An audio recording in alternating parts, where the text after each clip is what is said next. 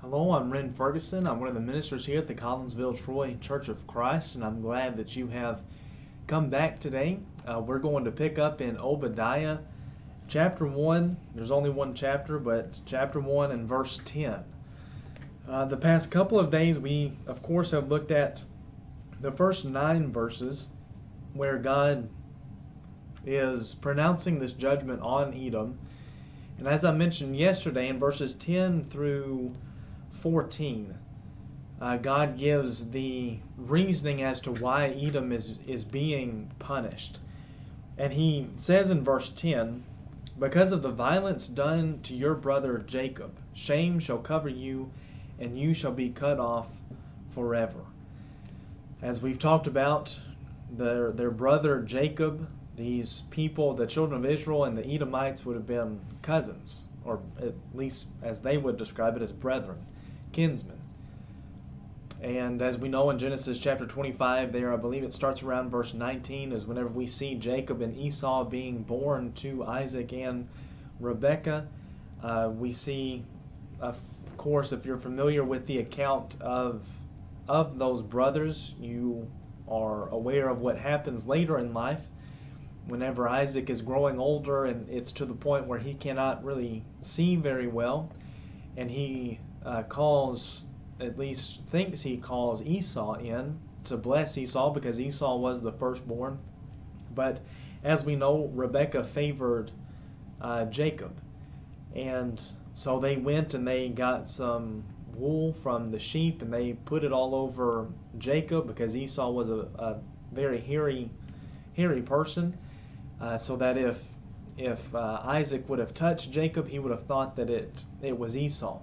And they did that to receive that blessing from Jacob, or from rather Isaac. And of course Esau was not happy about that. And of course there was some contention between the brothers, but later, of course, if you continue reading the history of at least their relationship between Jacob and Esau themselves, it was later restored. And of course God blessed Esau, and he, even though he did not receive that blessing from Isaac, he became very wealthy and of course grew into a great nation himself because God had blessed him, at least in that regard. Now their descendants, they did not get along. In fact, we're going to notice this here in just a second, but there were multiple times that they were fighting against each other in the Old Testament. And he says that it's because of this violence that they had done to the children of Israel, to their kinsmen, that God was punishing them. He says more specifically in verse 11, he says, "On the day that you stood aloof, on the day that strangers carried off his wealth," speaking of Jacob's, "foreigners entered his gates and cast lots for Jerusalem. You were like one of them." So whenever, at some point in their history, whenever they were being attacked, Edom didn't do anything to help them. And in fact, there's several occasions that, people point to, commentators have pointed out, that kind of relate to this. Might not be specifically what it's talking about, but again illustrates that contention that was between Edom and the children of Israel. For those that attend here at Collinsville, we've started this study of the book of Numbers. Well, in Numbers chapter 20, there in verses 14 and following, the children of Israel were trying to pass through the land of Edom so that they could get to the land of Canaan to conquer it. And the Edomites denied their entry. They wouldn't allow the children of Israel to travel through their land to get to the land of Canaan. And so really, I guess that was one of the first things that the Edomites did that was really contrary to the children of Israel. And as I mentioned, there's numerous occasions. We have an example in 1 Samuel 14 and 2 Kings 14 of them fighting with the children of Israel. But there's one particular example in 2 Chronicles chapter 21. I want to go over there and share that with you. This takes place during the days of Jehoram, King Jehoram. 2 Chronicles chapter 21. It says in verses 16 and 17, It says, "And the Lord stirred up against Jehoram the anger of the Philistines and of the Arabians who are near the Ethiopians. And they came against Judah and invaded it, and carried away all the possessions they found that belonged to the king's house, and also his sons, his wives, so that no son was left to him except Jehoaz, his youngest son." Now, this text doesn't specifically mention Edom. Well, it does earlier in the context of it. Looking at verse 8, it says, "In the days of Edom, and in his days Edom revolted from the rule of Judah and set up a king of their own." And again says that again in verses 9 and 10 that they had left Israel to really make their own king and own kingdom. Now, the interesting thing about this to me is that if we were, again, these charts that I have in the back of my Bible, if you, again, just a reminder, if you want them, message us and give us your email and can send that to you, or maybe even we'll be able to send it to you through Facebook. I'm not sure if Facebook lets you send documents or not. I would imagine they do, but either way, looking at these charts and looking at the history of the kings of Judah, Jehoram, the king that we're talking about here in 2 Chronicles 21, Jehoram reigned from about 848 to 841 BC. Now, the reason why that's interesting is because if we go back to the introduction, the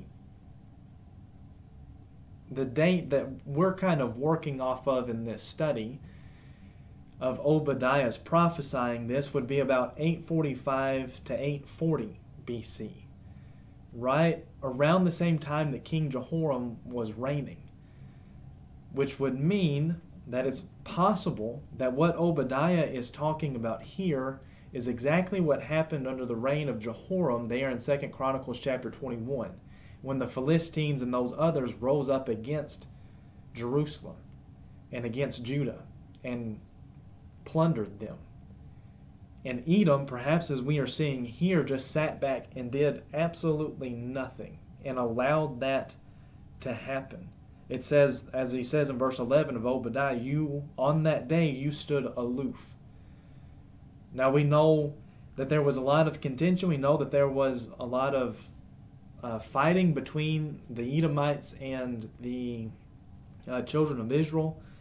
And again, it would be very difficult to be able to say this is exactly what he's talking about. It is, undeniable that this particular event is exactly what Obadiah is prophesying about and what the Edomites are being punished for. It would be difficult to say that just simply because the scriptures don't tell us that that's exactly what he's talking about. But again, I think whenever we look at 2 Chronicles, we understand when Jehoram was reigning and what took place during his reign. And when Obadiah was prophesying, it seems to me that that particular event would match up the best with what Obadiah is describing here. But even if we didn't have that, even if we don't know exactly what he was talking about, the point still remains. Edom did not help the children of Israel when they needed their help, and that's the reason why they are being punished. And so that's what he's describing there in verses 10 and 11. He goes on to discuss a few different things in verses 12 through 14, but we just have about a minute or so left, and so I don't really want to get into all of that because I don't know if we'll have enough time to really look at that. So we'll stop here for now. And so much for us being able to finish Obadiah in 3 sessions, but that's all right.